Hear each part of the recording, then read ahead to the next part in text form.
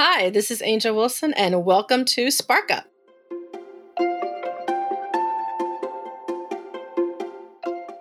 Thank you for joining me in my lovely little corner of the internet on this podcast. We're going to be talking a lot about autism, but not just autism itself. We're going to do a lot of dialogue talking to actual autistic people, getting their perspectives on autism and how it's looked at in society. We're also going to be talking to providers who provide services for autism and how they kind of see and approach autism. And we're also going to be talking to family members and get their viewpoint on what it's like to have a family member with autism. And we're going to have dialogues with all different kinds of people, including those. Some of those dialogues could get a little deep. We might talk about some touchy subjects like racism and access to resources, but these are all topics that we know need to be talked about. So I hope you'll join me on this journey, and I'll talk to you soon.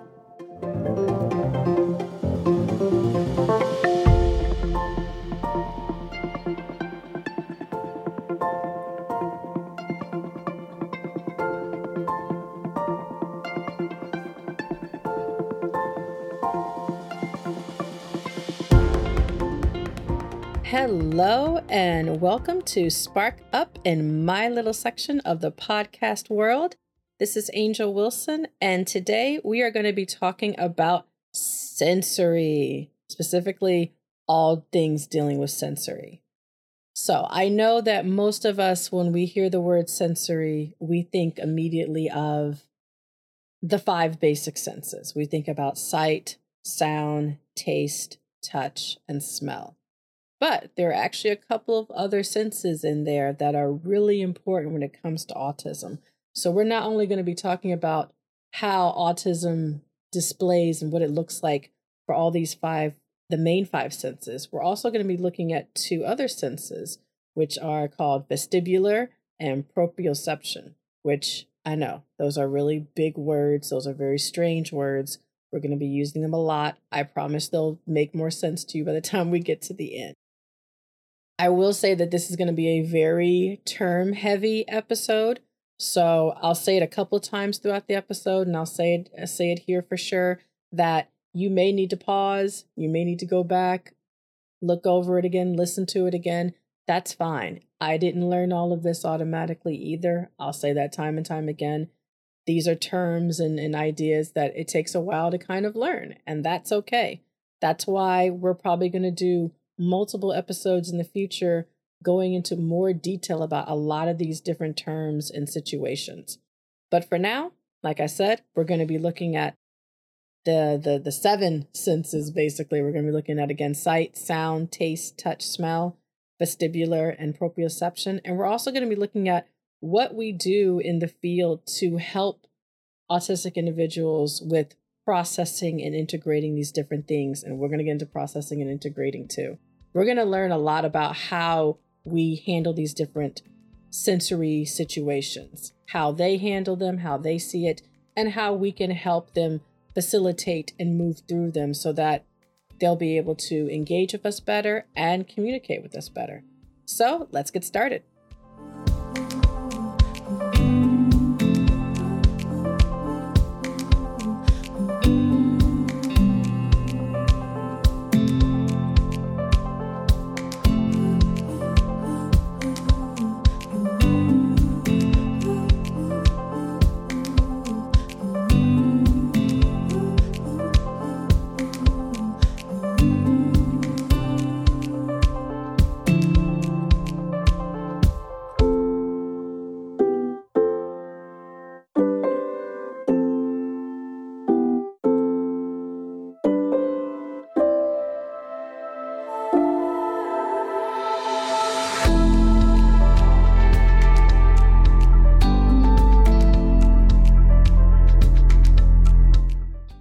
So, how do we use our senses? There are 2 phrases that come up a lot in the autism world when it comes to sensory. There's sensory processing and sensory integration. So both have to do with how we take in sensory information around us and then how we utilize it. So I'm actually going to take you for a moment through the actual process of how we interpret sensory information and how important that is to understanding autism in general. So there's usually 3 steps to it. First is the actual input. That's when we actually get the sensory information. So for example, I will say you're walking down a sidewalk and you hear a fire truck coming down the street. The sensory input is more than likely going to be first, you're going to hear the fire truck coming. So you'll start hearing that alarm sound coming, and it'll probably get louder and louder as it's coming closer. The next thing may happen is that you may see the lights flashing from the fire truck as it's getting closer. And then as it comes past, depending on what kind of surface you're walking on, you may actually even feel like the rumble or the shake of the fire truck as it's going by. So all of this, amongst other things, your brain is taking in right now. It's going to take in all that information. Now it has to process it. It has to say, okay, what was all of that we just experienced? So it's going to break down and say, oh, that, that sound, that's from a fire truck. Oh, it is, recognize the fire truck because it's red and it's white and it has some yellow. And, judging by the speed, it's clearly going to some kind of emergency. Based on all that information that your brain just processed, it's going to then do an output. You're either going to maybe get curious and turn in the direction of the fire truck to see if you can see where it's going. You may turn to a person next to you and say, oh, I wonder what's going on. Or you may choose to simply ignore it, and it's just an everyday sound that you're used to. So you may look for a second and then you'll go on about your day and keep walking. So that was a basic breakdown of how we kind of take in sensory information normally. But as we're going to see in a second, when it comes to autism, it's taken in a bit differently, and it is perceived much differently than how we typically perceive it.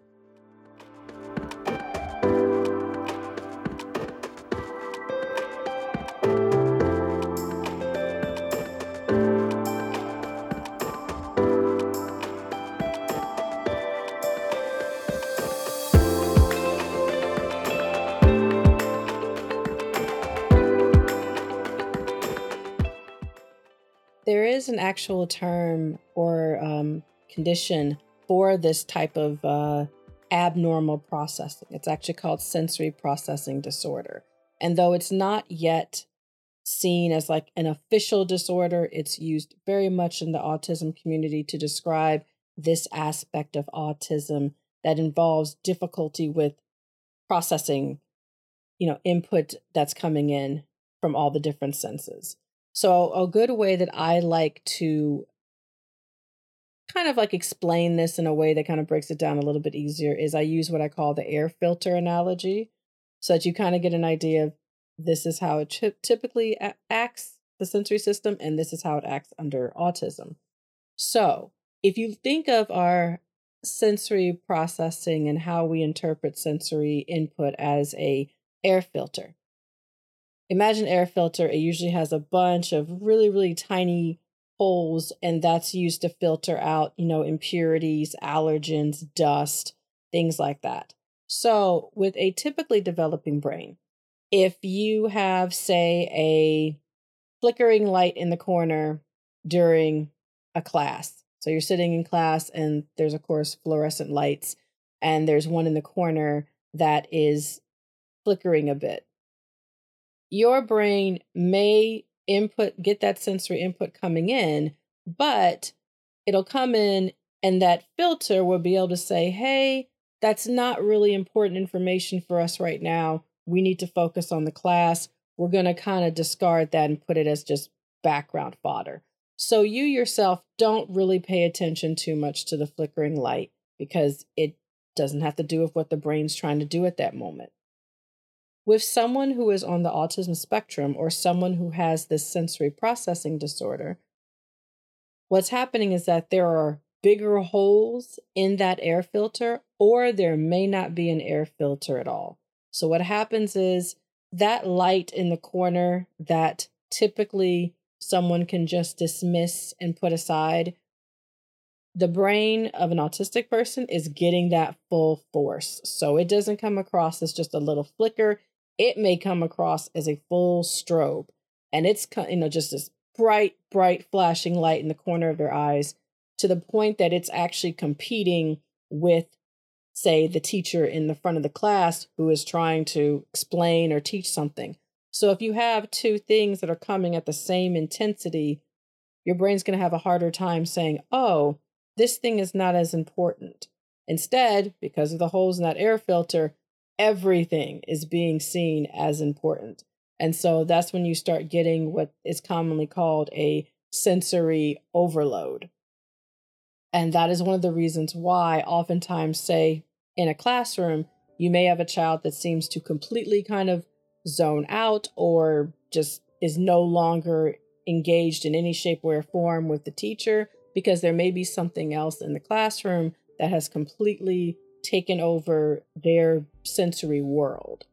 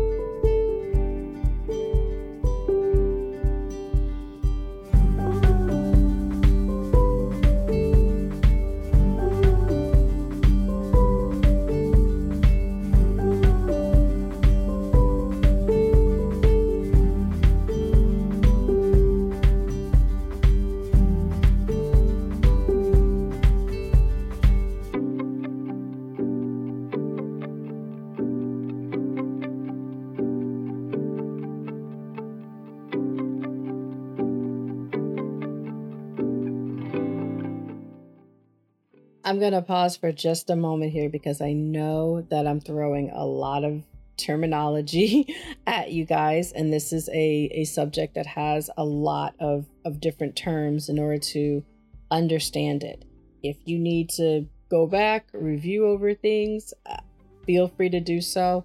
It took a long time for me to even get a whole, years basically to really understand these concepts when it comes to sensory. And I'm trying to fit all of that into one short period. We will probably more than likely have other episodes later on down the line where we go into much more detail about these different areas, because a lot of these different terms and concepts that we're going to be talking about, we could really easily do an entire session of its own, an entire episode of its own on it. So for right now, again, I'm kind of giving you the short and sweet of as much of the information as I can. So again, don't feel bad if at first this sounds like I'm talking almost in a foreign language.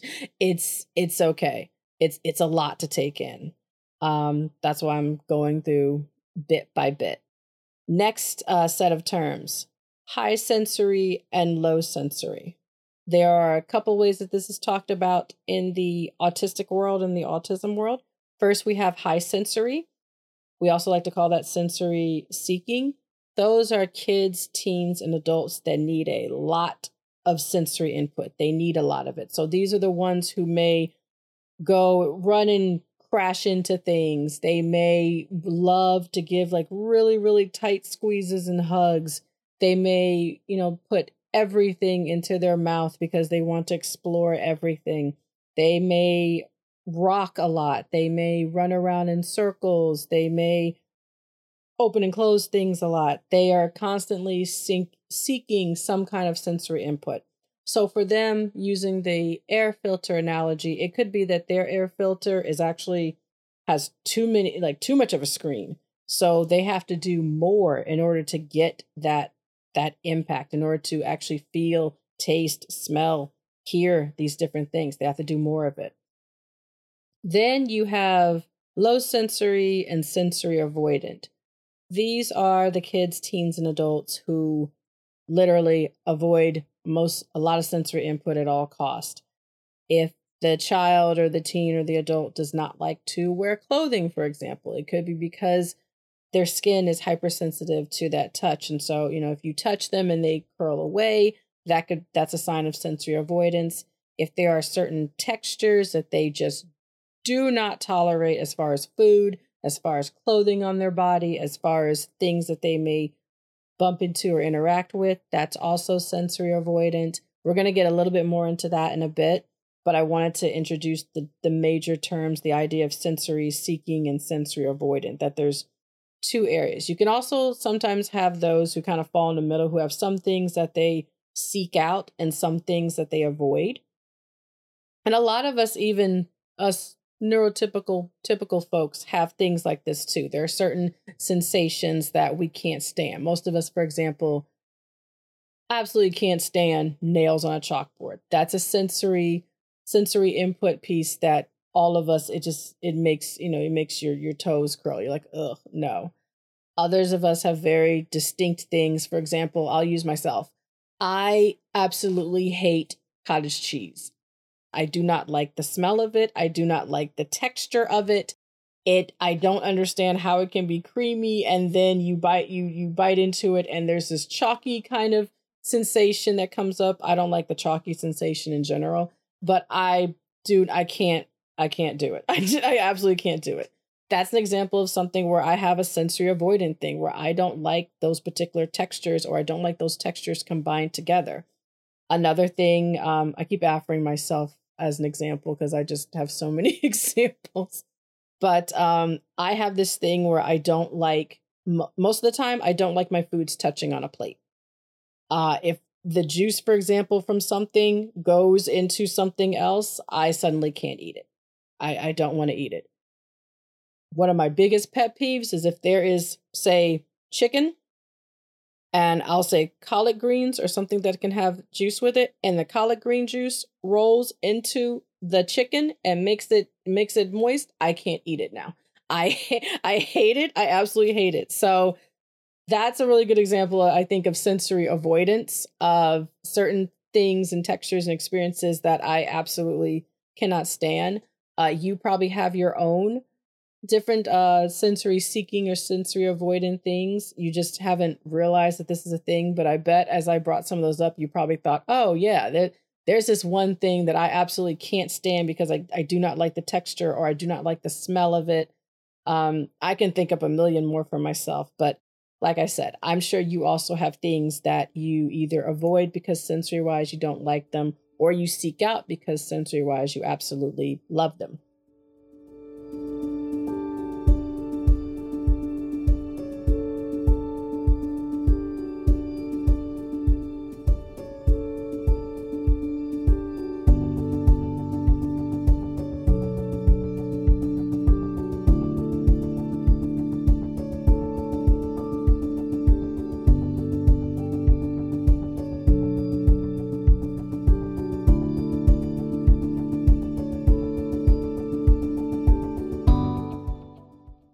So, what do each of these sensory input experiences look like when it comes to autism? Or how may you see it? What may it look like to you when you're observing or interacting with an autistic person? So, I'm going to go down and give a couple of examples in each of the different sensory categories. So, first, visually.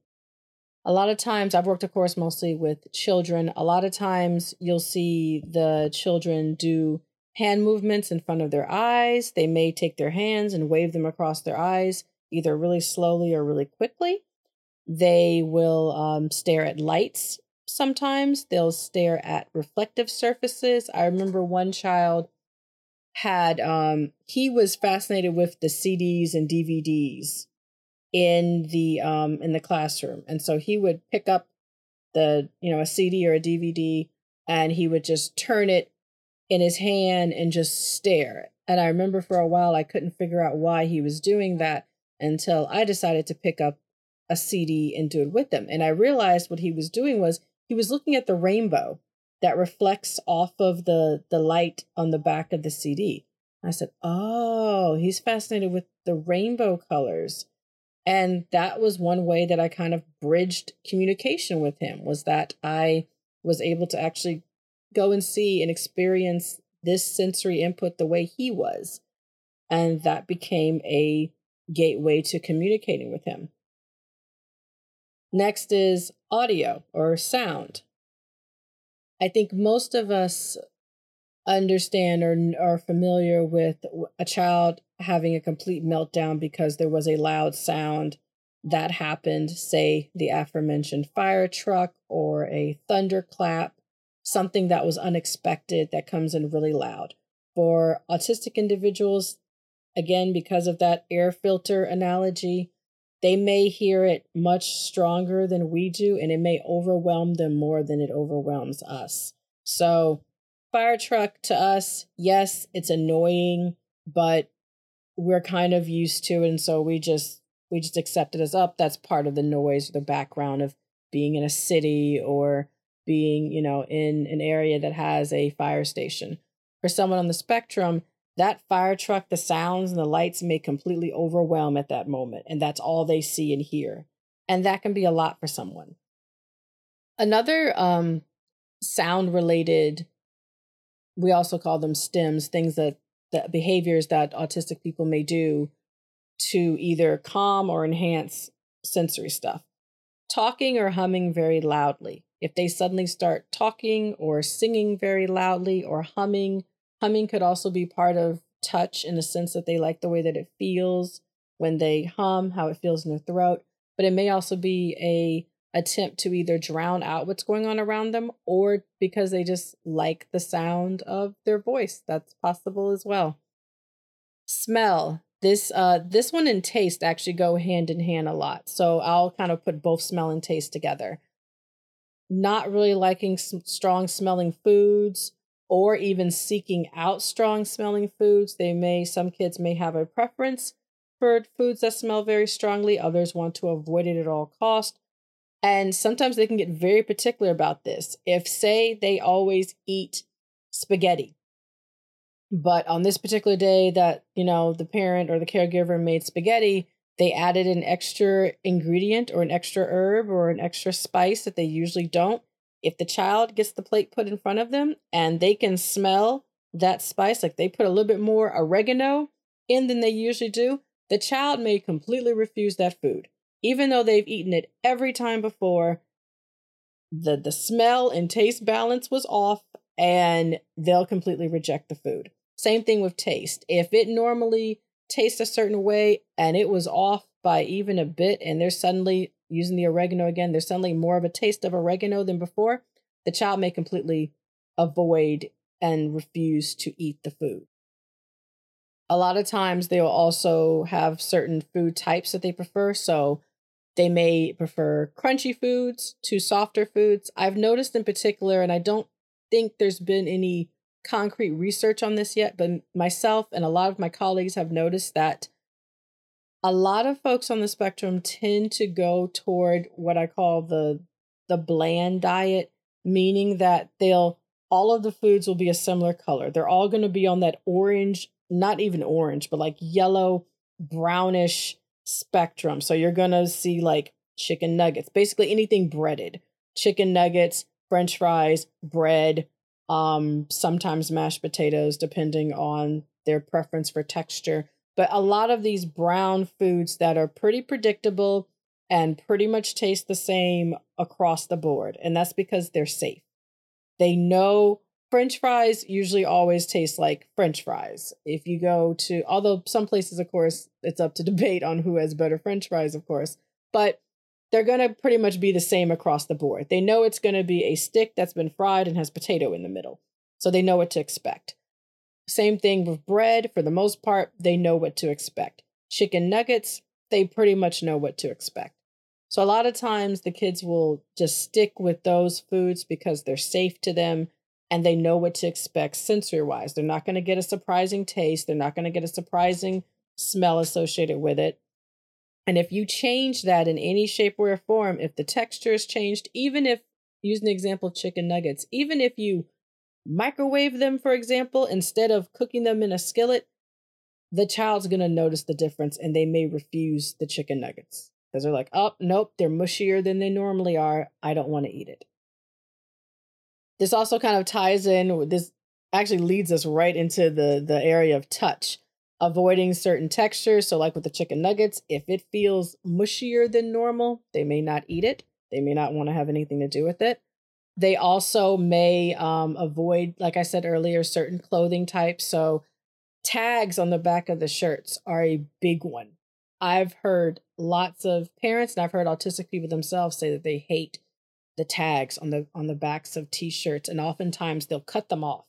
They prefer shirts that don't have tags, but if they have them, they'll often cut them off because what feels like a mild inconvenience to us may feel like sandpaper brushing against their backs to them.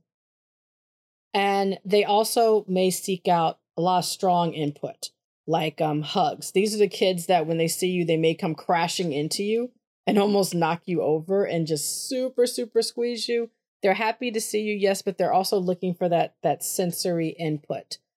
These are the kids also who may fall and hurt themselves and not really feel it as much. A lot of times parents and teachers will say it seems like the child doesn't feel pain. And it's because it takes more for them to pick up on that sensory feeling. So yes, something that may normally cause one child to cry, it may not even faze a child who has this, sensory seeking behavior. It may take, I hate to say it may take more for them to even notice the pain, but that's true. And that also makes them a lot more of a daredevil kind of child. They're going to do more because they don't feel the pain as much and they don't have that warning of, oh, this is going to be painful. I probably shouldn't jump off of this bookshelf. Nope, they don't feel the pain as quickly or as easily as we do, so that doesn't even cross their mind.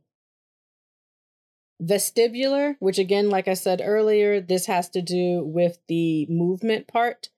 One of the key elements with vestibular is core control. So what do I mean by core?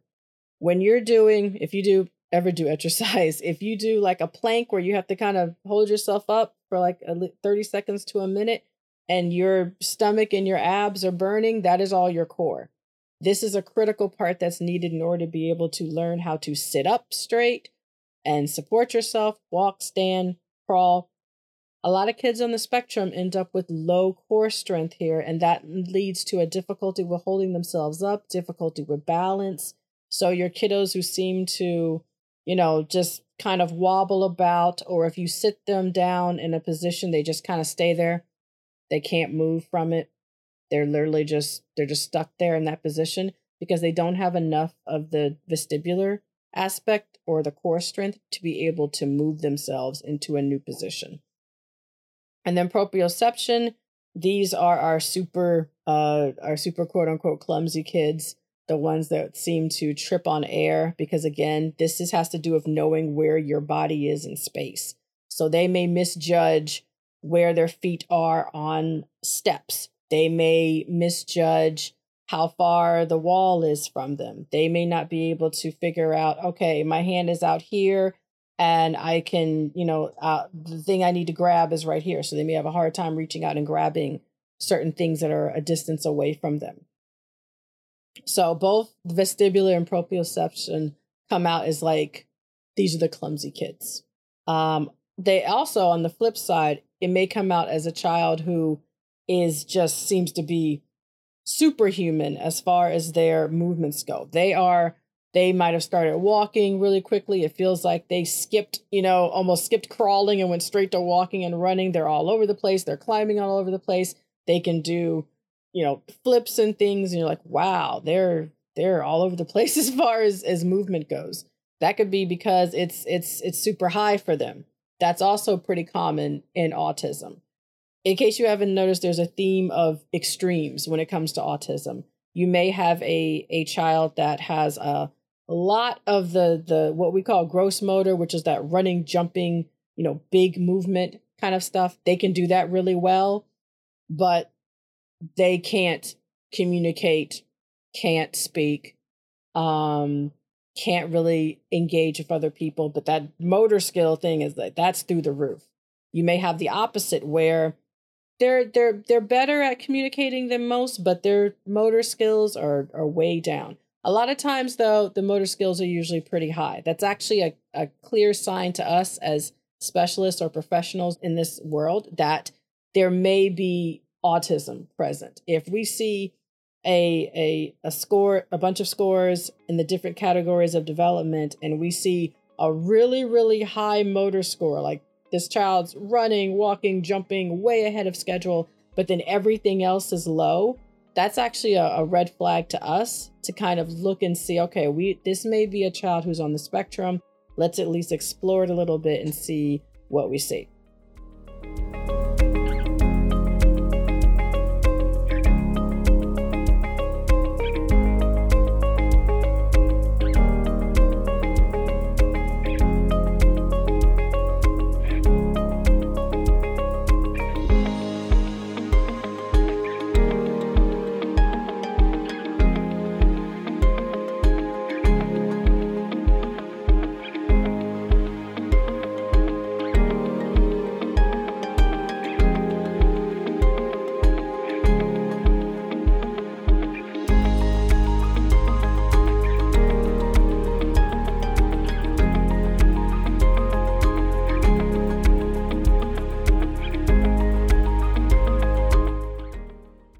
So who are some of the people who work with these individuals on helping to understand and process and calm some of these sensory behaviors down, and what are some of the techniques that they use?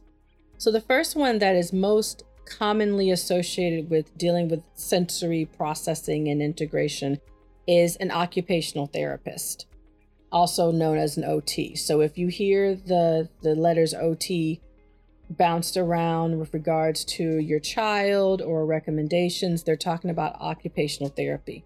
Now, some of you may be thinking, wait, occupational therapists, I know they usually work with adults who have been, say, injured on the job and need help getting their fine motor skills together. And you are correct. That is one of the major ways that occupational therapists work. They usually work on fine motor skills related to regaining strength. Like, say, if someone broke their hand or broke their arm, they may go to an occupational therapist to help them learn how to strengthen the muscles in their hand and their arm and regain the ability to use it properly.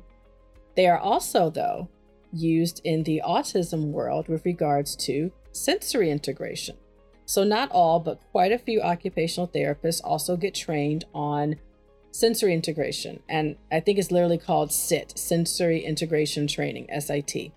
They literally get trained in this, especially the ones who work with younger clients. So the ones who work with our 0 to 3, our young children, middle childhood, a lot of those oftentimes will have some, if not a lot of experience in sensory. So yes, they do.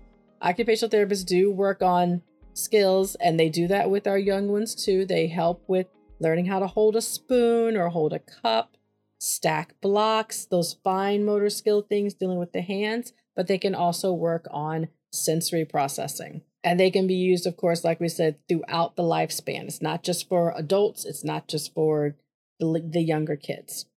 One of the things that I absolutely love that occupational therapists will often, I guess you could say, quote unquote, prescribe for an autistic child is what we call a sensory diet. And I know you're thinking, oh, is that going to be a list of like the different foods? Not exactly. A sensory diet is literally that's a diet, but it's looking at all the different types of sensory input that this child may need in order to be able to function. Oftentimes, if a child has too much sensory input coming in, like I said earlier, they're going to have a very difficult time with focusing, paying attention, and learning some of these other skills they need to learn, such as social interaction and communication. So if you have a sensory diet, you have a list of things that they can do, the caregiver can do, the therapist can do to help regulate the child. And I'm sure a lot of you who have worked in education and in daycare and in preschool and early education long enough now, you've probably heard that whole idea of regulation quite a bit now. It's been talked about a lot more in the last several years. I'm really glad to see this being talked about more because it's a very important component when it comes to autism, to helping kids be able to settle themselves enough to focus and learn. So for example, there may be certain tools or devices that the occupational therapist may recommend to be brought in to help with the child. One of the most common known ones would be a sensory blanket or a sensory vest. So I've seen some kids actually wear the vest, and this is one of the things that helps with that proprioception part, knowing where they are in space, because they're a bit heavier.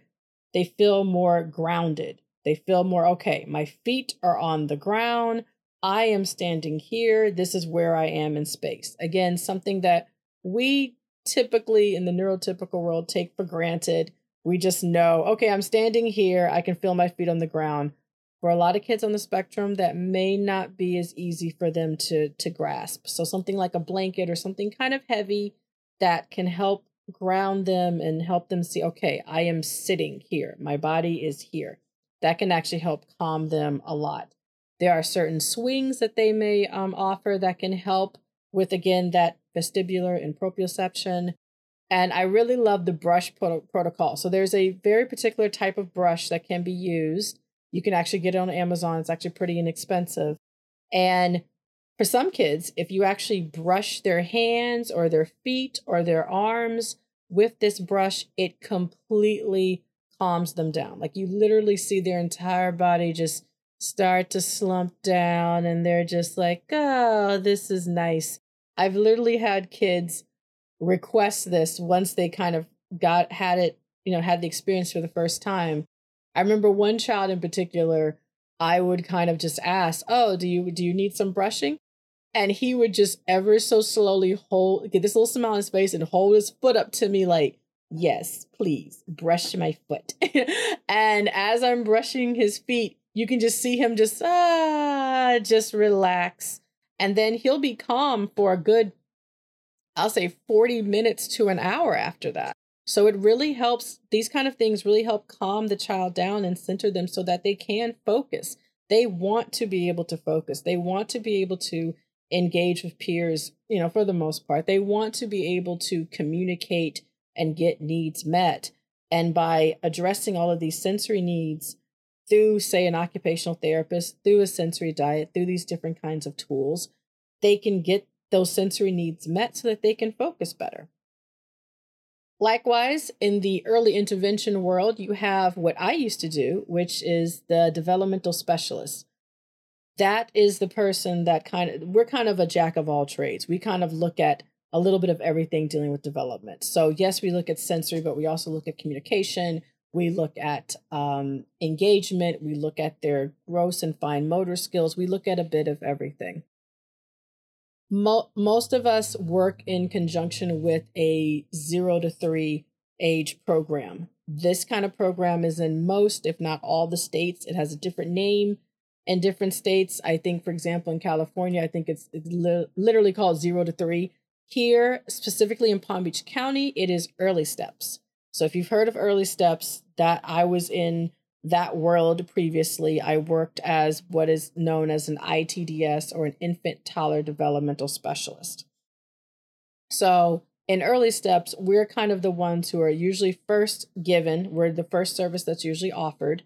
And we're kind of the ones who are going to be the point person to get all the other services. So we'll be the ones that kind of work with the child and say, oh, you know what? I think this child will benefit from an occupational therapist, because even though I know quite a bit about sensory, that's not my complete area of expertise. That's an occupational therapist. And trust me, we're going to have an occupational therapist on at some point in time, if not multiple times, because they are amazing resources and sources of information. And I love to talk to them and pick their brains and get ideas for sensory stuff for my kiddos. So in early intervention, developmental specialists can also work on quite a few sensory things, but we love to collaborate with occupational therapists to create a program that can be done across the board at home, in daycare, in each of the sessions that we're doing, so that this child is getting exactly what they need sensory-wise from all of the adults that are working to provide services. So I'm going to give an example of basically everything that we just covered up until this point and put it into a real life situation, a hypothetical situation, but a real life situation. So there's a client that comes to me that is a young adult that has a lot of other kind of issues and concerns going on. And while talking about their stress and the things that really bother them, they bring up their job working in a restaurant setting. They work as a waitress, basically. And they talk about how they get overwhelmed and they feel like there's something wrong with them because they can't seem to quite get it together, so to speak. So, of course, we kind of sit down and expand on that a bit, and they give me more details. And this is when my little thinking cap comes on, because they start saying, oh, well, I noticed that when the restaurant is really, really busy, I get really, really flustered super easily, to the point where I go into the back and I just curl up in a ball and start crying sometimes, because I don't know why. It confuses me, but it's just too much at that moment. And so I said, well, tell me more about like the too much. And then she starts going into what she means by too much. And I'm hearing a lot of sensory stuff. I'm hearing the lights suddenly getting to her, the smells, all the smells of food getting to her, the people and all of their talking getting to her, and how, especially during, again, these busy moments like the lunch rush or dinner, she has a very hard time. But if she's put in an area that's less intrusive, if she's put, say, in the back where she's helping to, say, prep food, or if she's just kind of going around and just kind of, cleaning up behind and making sure everything looks clean and is neat, she has much lower rates of just breaking down. And so I said, did you ever think that maybe it could be sensory related? And she said, nope, never crossed my mind at all. And so what we did was we started examining and kind of creating her, in a way, like her sensory diet. We started looking at what is it that helps calm her down? What is it that helps her to kind of process? What are the things that really rile her up or get her sensory overload, basically? And once we established the nice sensory things and the not so nice sensory things, we started planning, okay, what can we do to address those not so nice sensory things? Ultimately, what she decided to do was she decided to leave the restaurant industry completely and ended up going and getting a job doing kind of yoga exercises and teaching and leading and helping to lead yoga classes. And she came back and said, this is a million times better. Oh, this is like bliss to me. I don't know why I didn't think to kind of do something more calm like this before.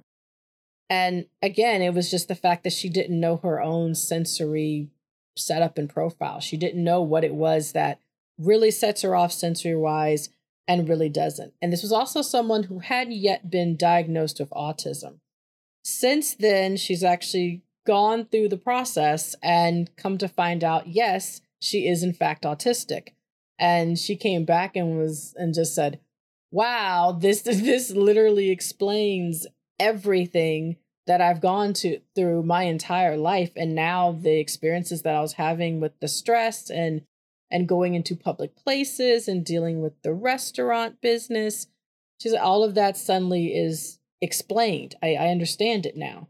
And because of the things that we talked about, and because we kind of laid out a plan for her as far as her sensory needs go, she was able to find a way to still function, still have a job that she loves to do, but not get overwhelmed by that job. So I love that example because it's an adult example of autism and an adult example of how sensory can impact someone. Because a lot of times we speak of kids with this category, but autistic kids grow into autistic teenagers and autistic adults. And the truth is they still have sensory concerns and sensory needs that they have, and those also have to be addressed. And if they're not addressed and calmed, and if they don't learn how to integrate and process and hold those, then you can have situations like this happen where they have a hard time interacting or dealing with certain environments.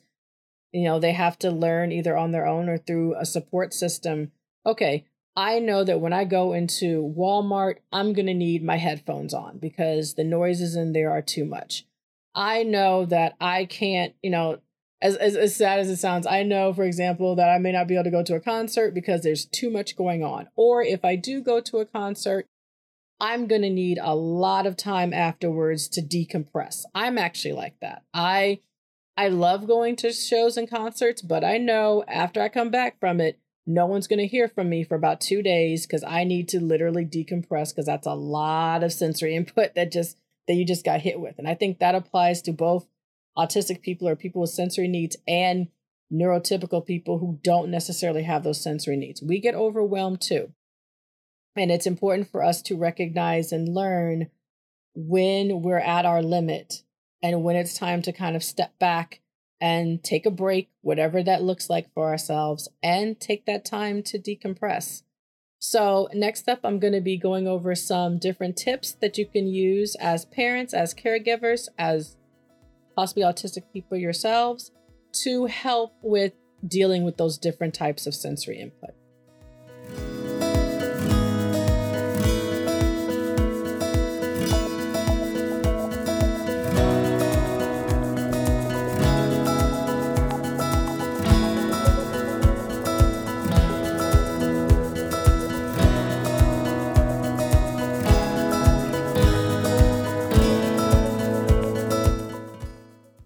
Before I jump into the quick tips that I have for you guys when it comes to sensory, I want to also remind you that I have trainings that I do that cover all of these different categories in my business Spark. These trainings can be catered for parents and caregivers, daycare staff, teachers, companies and organizations. I can cater them basically to whatever is needed, but I have trainings on sensory, on using play to develop those sensory needs and address those needs and address developmental milestones, how to actually uncover, okay, what are the actual hidden reasons for these different behaviors? Is it something sensory? And if so, how can we address it? I have, there's an app for that. There's a training for that. So at the end, I'll give my contact information if you're interested in any of those, but I do have trainings for a lot of these things that I'm about to go over. So different tips that I want to impart upon you so that you can better understand your children, family members, other autistic individuals out there. First, let your child engage in tactile play. So that sometimes can mean getting a little dirty. I know, I'm sorry, but this is one of the best ways that kids learn is that tactile play. That's things like Play-Doh, shaving cream or whipped cream, kinetic sand, stretchy toys, squeeze toys, anything that really makes them get in and use their hands. And if it combines other senses at the same time, even better. I know sometimes with some kids that also means it could be a eating hazard, so you have to watch them at times, and I'll bring that up over and over again. Be sure to kind of watch and maintain safety regardless of what you're doing in all of these tips. If you have a child that tends to put a lot of things in their mouth, you're going to have to watch them while they're engaging in this kind of play. Second, give them or create noise makers. I'll add that you can tolerate, because I know sometimes parents and caregivers and daycare staff will get, say, like musical instruments for the child, and then that's all you hear 24/7 for the next 2 weeks in a row. But these are actually really good for audio stimulation. Some of them can be good for tactile and touch. There are, like, I think the little sandpaper blocks that you can like rub together and make the sandpaper sound. A lot of kids love those. But I understand that there are some instruments and sounds like drums. Parents always complain to me, it's like, oh, their relative got them a drum set for their birthday, and now that's all that I hear.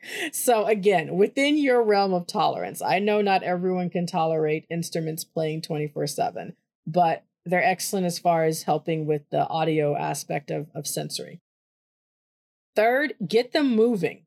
Get them out and about, going on jungle gyms and playing, because that helps also kind of get a lot of that energy out, that helps work that vestibular and proprioceptive sensory part that helps with the tactile touch sensory part that hits so many sensory needs.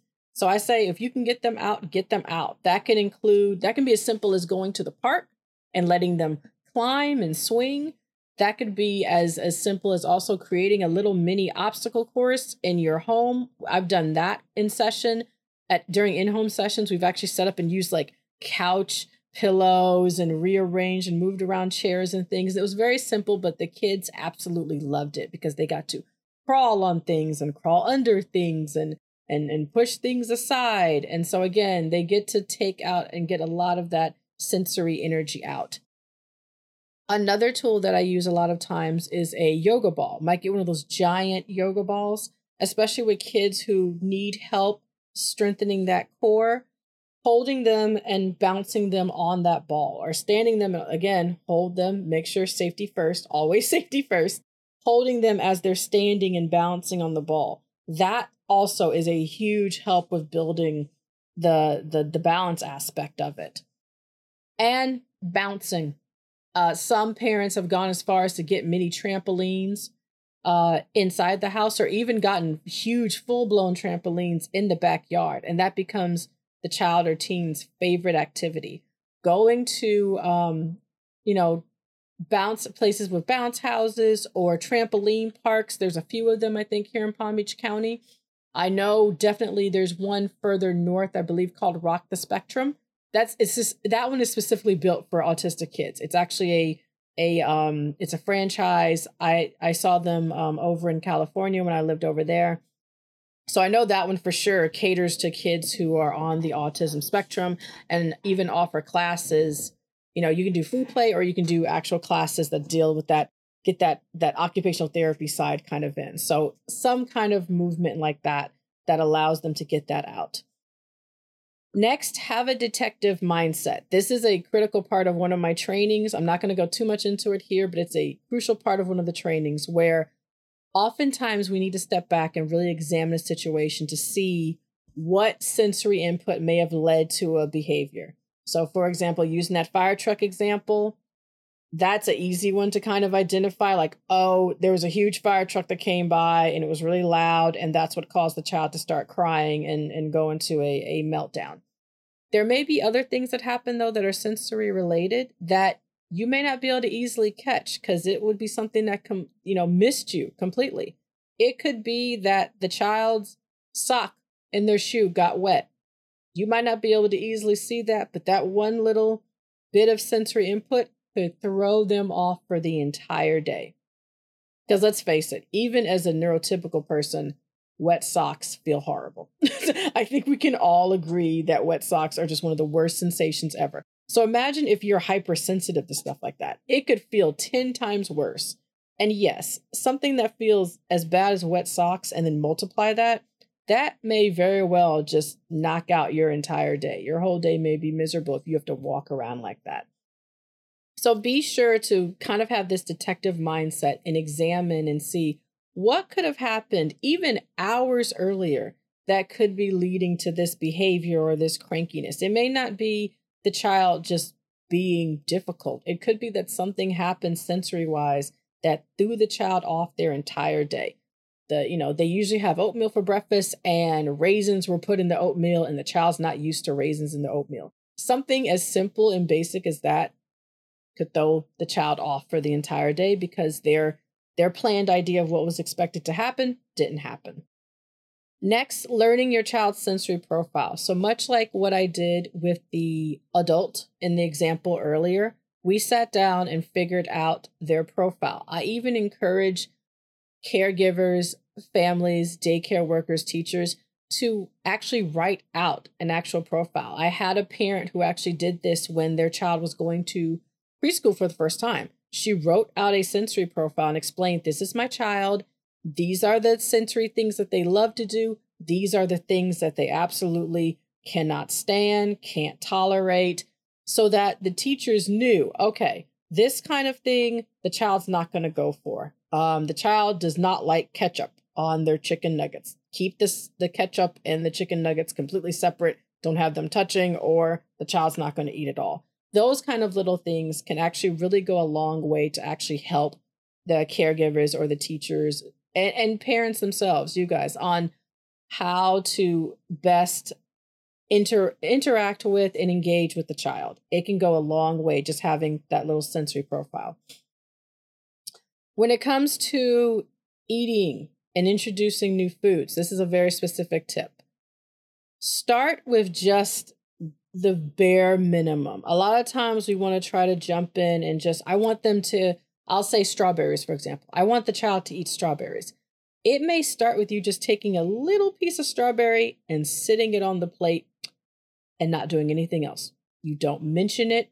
You don't bring it to their attention. You just put a little bit on the plate. And you do that every night at dinner, and it may take a while. You may do that for a good 15 to 16 days. And then finally, on day, say like 17 or something, the child will touch the food. And at that point, you're just like, oh, you found the strawberry. Yeah, that's a strawberry. And that may be as far as it goes for a little while. The child may just touch it for a little bit. But as you keep introducing the food, that lowers the child's sensitivity to it. That raises the child's curiosity about it. And again, even if it takes a long time, when it comes to introducing new foods, consistency is key. You have to be willing to introduce that food for a long period of time because the child has to get accustomed to it. And it may take a while to get to that point of the child touching. It may take a while to get to that point of the child picking up the food and rubbing it in their hands. It may take a while for the child to pick up the food, rub it in their hands, and bring it to their lips. This is all a process for them. This is something that they have to kind of build themselves up towards. So don't push them. Just introduce the food and just keep introducing it. It's a very nice way that's not overly evasive. It's not putting pressure on the child. You don't want mealtime to be associated with this high pressure situation of, oh no, they're going to introduce something and try to force me to eat it and just talk about it the whole time that we're sitting at the table. You want mealtime to be an enjoyable time. It's supposed to be a time where everyone's kind of sitting and enjoying each other's company and eating. So keep it that way. Make sure it stays a low pressure situation and just introduce the food very, very slowly. And finally, try out different sensory toys. There are plenty of places that you can go and find toys like this. Target has a section in their toy department that has nothing but all these different kinds of sensory balls, squeeze balls, pop tubes that like pull out and make the really crazy noise as you pull them out. Walmart has a whole section of sensory toys. They're usually sitting out on how you have the aisles of toys and you have like the displays on the end of the aisles. Most of the times that I've seen them in Target or Walmart, they're in those in displays. Amazon, of course, has a ton of different types of sensory toys and even sensory boxes. By the way, also shameless plug, Spark is also starting to test out offering Spark boxes where we actually will curate a box of sensory toys based on your child's sensory profile. We'll actually create a sensory profile and build a whole box of toys and books and little surprises based on that child's sensory profile. But like I said, you can also get a lot of these individual things at places like Target, Walmart, Amazon. That was a really info-heavy session. And I know that if you, again, like I said earlier, if you need to go back and listen to it again to really get some of those terms down, that is fine. I completely understand. Again, I didn't get all this on the first go of being introduced to it either. It's a lot, but it is super, super helpful in understanding autism and the autistic world and how they see the world. It's such a huge part, an important part of that understanding. And I'm going to say this one statement, and if you digest nothing else that I said in this entire, episode, if the whole episode was just like, gobbledygook and you didn't really understand it, this one sentence, I hope you take away. If you take nothing else away, take this away. Sensory determines social engagement and communication. I'm going to say it again. Sensory determines social engagement and communication. If that person's sensory needs are not being met, if they have sensory extremes that are going on at that moment. You're going to have a very hard time getting any kind of social engagement, and you're going to have a very hard time getting any kind of communication. So a lot of the times, if we address those sensory needs, if we're able to think up a plan and execute a plan and have a diet for them, have tools for them, it's going to be a lot easier to teach in general, and also get engagement and get communication.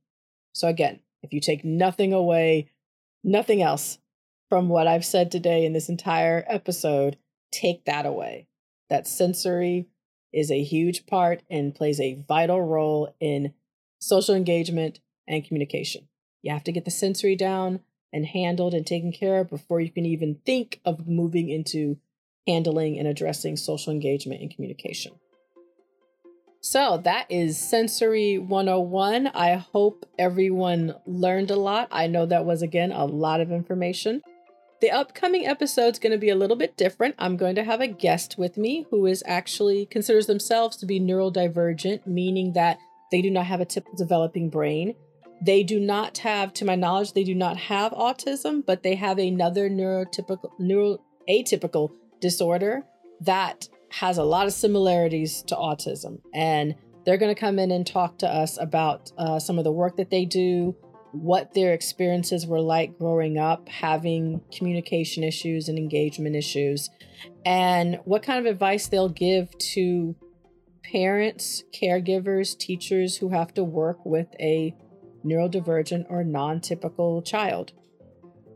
As always, if you want to get in contact with me and my business have a website. It is www.sparkguidance.com. That's SPARKGUIDANCE.com. I am also on Instagram at @sparkguidance, same spelling. And you can also email me at angelw@sparkguidance.com. I hope you guys learned something. Take care. I'll see you next time. Be blessed. Don't be stressed. Bye.